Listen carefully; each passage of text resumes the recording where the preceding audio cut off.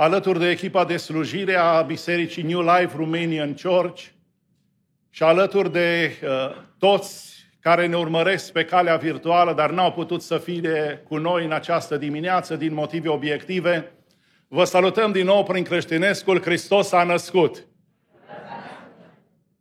Datorită nașterii Lui am beneficiat și noi de realitatea nașterii din nou. Și în această dimineață, prin călăuzirea Duhului Sfânt, haideți să urmărim această temă a mesajului Betleemul mântuirii noastre. Doresc să încep cu o întrebare. Trebuie sărbătorit Crăciunul? Nu. Crăciunul nu trebuie sărbătorit, ci noi sărbătorim nașterea Domnului Isus. Sărbătorile cu folos sunt sărbătorile cu Hristos. Și cel mai mare cadou pentru omenire poartă numele Isus. Născut în Betleemul mântuirii noastre. Și mă rog ca prin Duhul Sfânt al lui Dumnezeu, cuvintele mele sărace să fie purtate prin Duhul la inima și mintea ta și să nu pleci din locul acesta așa cum ai venit. Ai nevoie de o întâlnire personală cu Isus, darul lui Dumnezeu nespus de mare. O grădină minunată, un staul rece și un deal pleșuv sunt cele trei elemente care au avut un rol deosebit în planul divin de mântuire a rasei umane. Dacă în grădina Edenului Dumnezeu a făcut omului prima promisiune mesianică, dacă pe dealul Golgota Hristos s-a încărcat cu povara păcatelor noastre, staulul din micuțul Betleem, din micuța cetate Betleem, este locul în care promisiunea întrupării s-a împlinit. Betleemul nu este doar cetatea lui David. Betleemul are o istorie bogată în evenimente, dar este și un loc privilegiat în planul de mântuire al omenirii. Și în primul rând, Betleemul mântuirii noastre a fost prezentat în profețiile străvechi. Profeția este un fenomen specific evreiesc. Niciun alt popor și nici o altă religie nu a cunoscut fenomenul prorociei, profeției ca poporul Israel. Primul bărbat pe care Biblia îl numește proroc este Avram. Geneza 20:7, căci el este proroc, se va ruga pentru tine și vei trăi. Incidentul cu Abimelec, împăratul Gerarei, care a trimis și a luat-o pe Sara.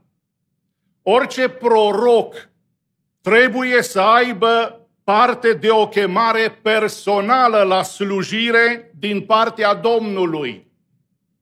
Rolul prorocului era acela de a transmite cuvântul lui Dumnezeu, dar și de a descoperi viitorul. Preotul mergea de la oameni în mijlocire la Dumnezeu. Prorocul mergea de la Dumnezeu cu mesaj spre oameni. Profetul Mica a fost contemporan cu Amos, Osea și Isaia. Isaia era din neam ales. Mica era din poporul de rând, dar ei erau prieteni. Un loc aparte în mesajul său îl ocupă problema restaurării lui Israel și subiectul așteptării lui Mesia. Mica este primul profet care vorbește despre nașterea lui Hristos în micuța cetate Betleem.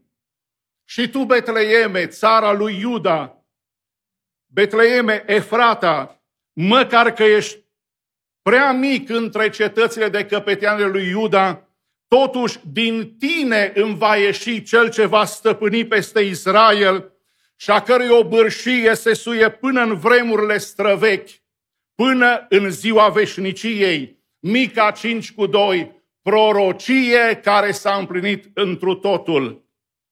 La 21 decembrie 1995, mai repede decât fusese planificat, soldații israelieni au părăsit orașul Betleem din West Bank, locul în care s-a născut Isus Hristos. Această localitate a revenit palestinienilor după 28 de ani de control israelian.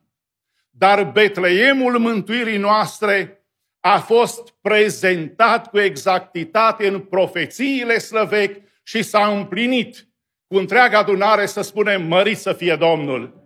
Betleemul mântuirii noastre.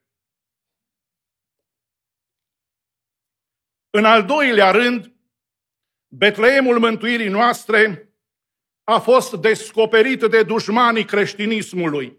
În Matei 2:2 citim: și-au întrebat: unde este împăratul de curând, născut al iudeilor? Fiindcă I-am văzut steaua în răsărit și am venit să ne închinăm lui. Versetul 5, în Betleemul din Iudeea, i-au răspuns ei. Apariția lui Isus Hristos a reprezentat un pericol pentru Irod, acel personaj suspicios, viclean și feroce. Orice om care se teme de concurență sau rivalitate încearcă să localizeze domiciliul celuilalt pentru a-l anihila. În anul 1995, Yasser Arafat a sosit cu ajutorul unui elicopter la Betleem și a fost salutat triumfător de o mare mulțime de palestinieni.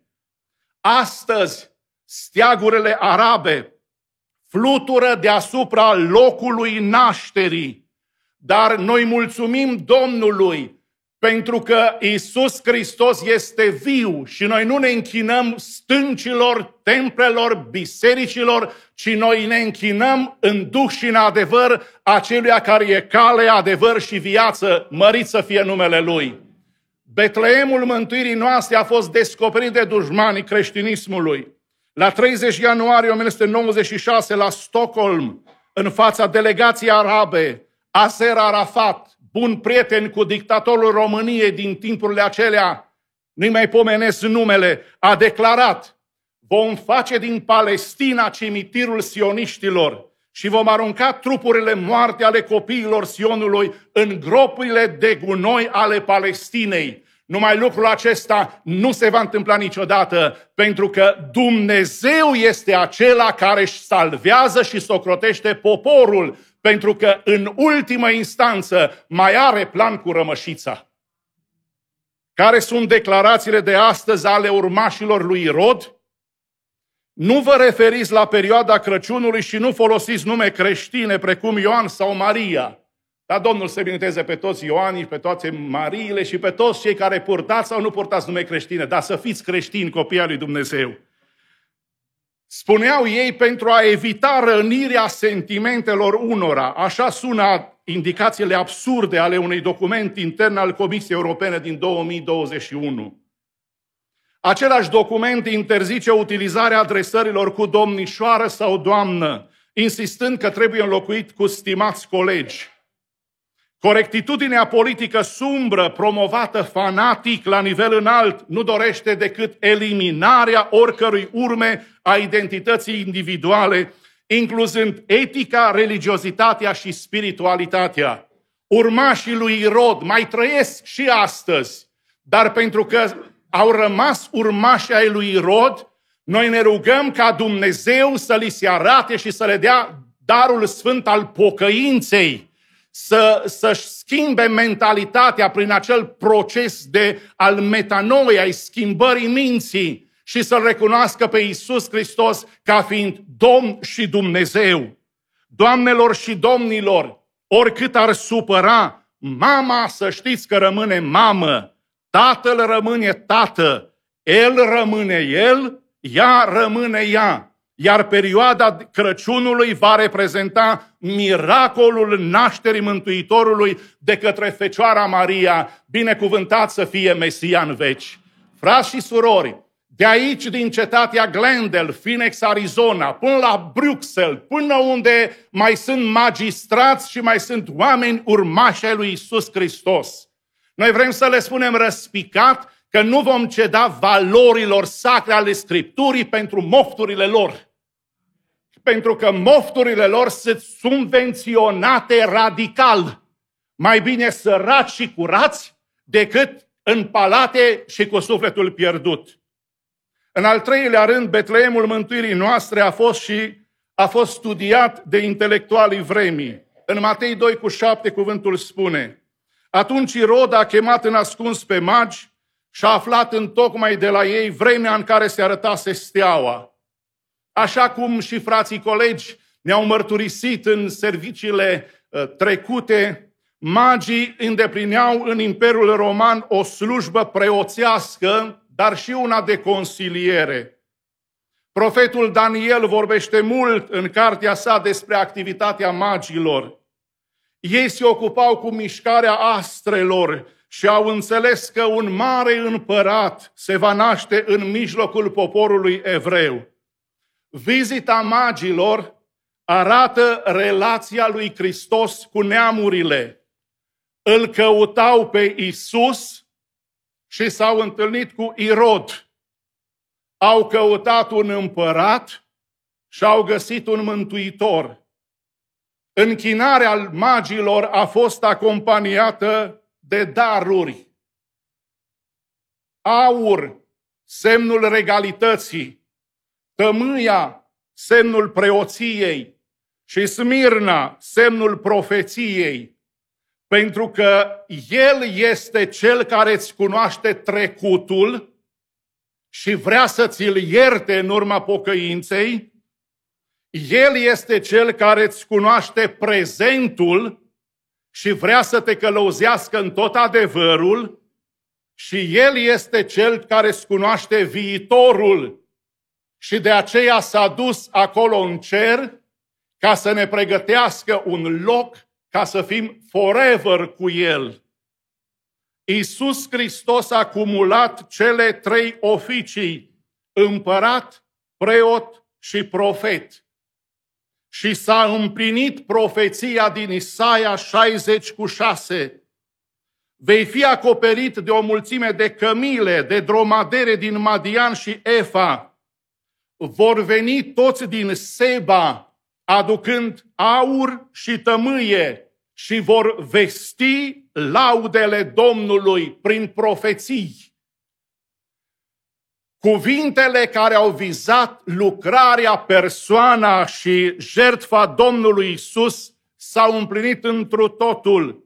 Magii au studiat importanța Betleemului și s-au închinat pruncului și nu Mariei. Citiți în cuvânt din Scriptură, ei s-au închinat și acolo avem cu literă mare: și i-au adus daruri. Și astăzi oamenii înțelepți îl găsesc și se închină lui Isus. Numai cei nebuni zic în inima lor, deci nu glăsuiesc, nici nu murmură, zic în inima lor: nu este Dumnezeu. Le spune inima. Dar dacă mai zic și cu gura, atunci sunt nebun de două ori. Și bunul Dumnezeu numai să le iasă în cale, acela care e înțelepciunea lui Dumnezeu întruchipată, personalizată, acel care ne călăuzește în tot adevărul. Magii au studiat ca intelectuali ai vremii mesajul cerului, dar și mesajul Scripturilor, și au ajuns acolo unde Dumnezeu i-a călăuzit. În al patrulea rând, Betleemul mântuirii noastre a fost admirat de oamenii simpli.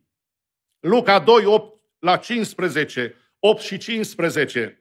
În ținutul acela erau niște păstori care stăteau afară în câmp și făceau de strajă noaptea în prejurul turmei lor. După ce au plecat îngerii de la ei ca să se întoarcă în cer, păstorii au zis unii către alții: haidem să mergem până la Betleem și să vedem ce ni s-a spus și ce ne-a făcut cunoscut Domnul. Păstorii de atunci, ca și cei de astăzi, reprezentau un segment obișnuit al societății de atunci. Pentru un păstor de turmă nu era nevoie de prea multe calități, cu toate că astăzi cei care sunt păstori veritabili sunt dintre cei mai bogați, specific zona Banatului, zona Sibiului, zona Vatra Dornei. Păstorii și cei care dețin turme mari de oi sunt bogați. Se spune că în Madrid, capitala Spaniei, fostul Toledo a fost capitala Spaniei. În Madrid, atunci când păstorii își coboară turmele de la munte, întreg Madridul e paralizat. Mașinile nu mai circulă pentru că au prioritate ciobanii cu oile lor. Urmările sunt așa cum sunt. Dar ciobanii odată pe an, prin lege care e de sute de ani, au acest drept de a-și coborî turmele din munți prin Madrid spre locurile de iernat. Pentru un păstor de turmă nu era nevoie de prea multe calități, doar spirit de observație și să știe să numere, ca nu cumva fiarele prădătoare să le împuțineze turma. Spuneam și de altă dată, păstorii și slujitorii de astăzi, nu atât că vă numărăm, dar și când nu sunteți la adunare, vă purtăm pe brațe de rugăciune. Dacă sunteți bolnavi, chemați pe prezbiterii bisericii și vă vom face ungerea cu un de lemn, așa spune cuvântul Domnului, la cerere. Cu alte cuvinte, tu nu ești o entitate neglijabilă. Tu și eu suntem unici, creați după chipul și asemănarea lui Dumnezeu. Și marele păstor ne păstorește în a fi la biserică nu doar de Crăciun și de Paști. Păstorul rămâne păstor, e bunul păstor la nivelul fiecărei zile a vieții noastre. Pentru ei, Betleemul era un loc pentru a hrăni turmele. Ei urmăreau profitul, nu profeția. Se spune că turmele care trebuiau să fie sacrificate, mieii pentru jertfă la templul din Ierusalim, erau cel mai bine crescuți pe câmpiile Betleemului. Ei urmăreau profitul. Dacă e iarbă bună la Betleem, ne ducem acolo, fără să știe că Dumnezeu în providența Lui i-a avut în plan, ei fiind primii martori ai nașterii Domnului Isus. Admirația păstorilor pentru Betleem a început să crească odată cu vizitarea locului în care s-a născut pruncul. Dă-mi voie să te întreb de acest Christmas. Din ce categorie vrei să faci parte? Acelora care admiră locul nașterii, ori acelora care admiră pe născutul și se închină lui? Noi de aici facem parte din rândul acelora care n-am admirat locurile, ci l-am admirat pe născutul, pe Isus. Vrei să știi unde e Isus în momentul de față născut? Aici, în inimile noastre. În inimile noastre e Isus. Și de acolo, prin Duhul lui cel Sfânt, ne călăuzește în tot adevărul. Cine e în inima ta? Nu vrei să-i dai loc Domnului Isus? În al 5-lea rând, înainte de a ne apropia de încheiere, Betleemul mântuirii noastre a fost proclamat de mesagerii cerului. Luca 2, 13-14, cuvântul spune: și deodată, împreună cu îngerii, s-a unit o mulțime de oaste cerească, lăudând pe Dumnezeu și zicând: slavă lui Dumnezeu în locurile prea înalte și pace pe pământ între oamenii plăcuți lui. Nu puteau îngerii să lipsească de la acest eveniment cosmic. De fapt, pământul nu era pregătit în a-L primi pe Mesia. Și lucrarea lui Dumnezeu niciodată nu rămâne în criză. Tu și eu, tac, Dumnezeu își va deschide cerul și va mobiliza oștirile de serafim și de herufim în a veni și să aducă primul colind pentru omenire. Lucrarea lui Dumnezeu nu este în criză. Am încercat să-mi imaginez tumultul și voia bună care era în cer, din miile și milioanele de oști cerești. Mulți, aproape toți ar fi vrut să-L salute pe Isus Hristos venit în lumea noastră. Ne spune cuvântul că o oștire cerească a fost într-un număr mai restrâns. Cerul a vibrat de bucuria întrupării Domnului Isus Hristos. Și acest Duh Sfânt a dat putere tineretului bisericii să colinde. Sunt la a treia, acum cred că sunteți joi, vineri, sâmbătă, duminică, sunteți la a patra slujire. Dacă calculăm și serviciul de după masă, sunteți la a cincea. Domnul să vă binecuvinteze.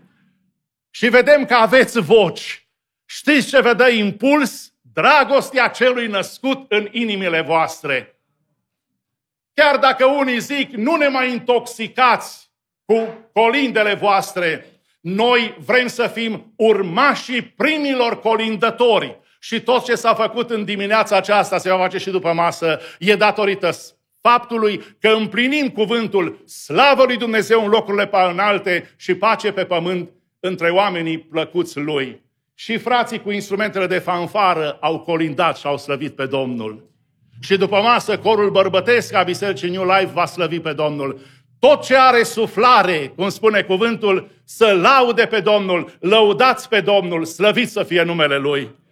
Oștile cerești, mesagerii cerului, au proclamat nașterea Mântuitorului, au părăsit gloria cerească și au venit în lumea noastră păcătoasă pentru a aduce cea mai măreață veste a nașterii lui Isus Hristos. Știi ceva?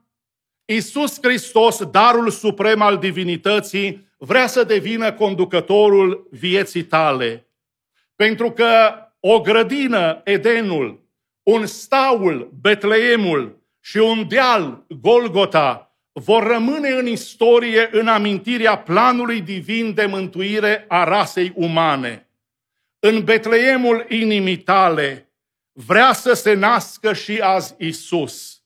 Îl accepți prin credință și dacă îl accepți prin credință, vei vedea că pruncul de odinioară va crește, se va dezvolta și va ajunge Domn și Dumnezeu al ființei tale. Pentru că în scopul întrupării, Mesia te-a inclus și pe tine. Matei 1:21. Ea va naște un fiu și îi vei pune numele Isus, pentru că El va mântui pe poporul Lui de păcatele sale. Mesia, mulțumim că ai venit în lumea noastră, ne-ai mântuit, ne-ai substituit în moarte, ai luat păcatele noastre asupra ta și de acum facem parte din familia celor binecuvântați. Fie ca bunul Dumnezeu și de aceste sărbători să fie real și efectiv în deciziile ce le vom lua, în viața ce le vom trăi. Și acest dar al Crăciunului să fie prezență în viețile noastre. În timp ce echipa de laudă și închinare îi rog să vină în față, vom face o scurtă recapitulare a ceea ce înseamnă Betleemul mântuirii noastre. Betleemul mântuirii tale a fost prezentat în profețiile străvechi, prorocii care s-au împlinit ai Doma, a fost descoperit de dușmanii creștinismului, care mai au urmași ai lui Irod printre noi, în parlamentele europene, într-o parte sau în alta. Dar noi să nu ne ținem de ce am moștenit, noi să ne ținem de ce este scris. Și atunci Dumnezeu va fi slăvit și vom merge din biruință în biruință. Acest Betleem al mântuirii noastre a fost studiat de intelectualii vremii. Și de atunci până azi, oamenii înțelepți îl caută și îl găsesc pe Isus. Betleemul mântuirii noastre a fost admirat de oamenii simpli și la cruce, la jertfa Domnului Isus, la nașterea Lui, și înțelepții Orientului au loc, dar și păstorii de pe câmpia Betleemului, pentru că dragostea Lui ne strânge. Și Betleemul mântuirii noastre a fost proclamat de mesagerii cerului, lucru pe care îl vom face și noi în minutele acestea de încheiere. Vă invit respectuos să ne ridicăm cu întreaga adunare și alături de oștile cerești să-L slăvim și noi pe acela care e cale, adevăr și viață. A Lui să fie toată slava, cinstea și închinarea, acum și în ziua veșniciei, și cu toată adunarea să spunem amin. Amin.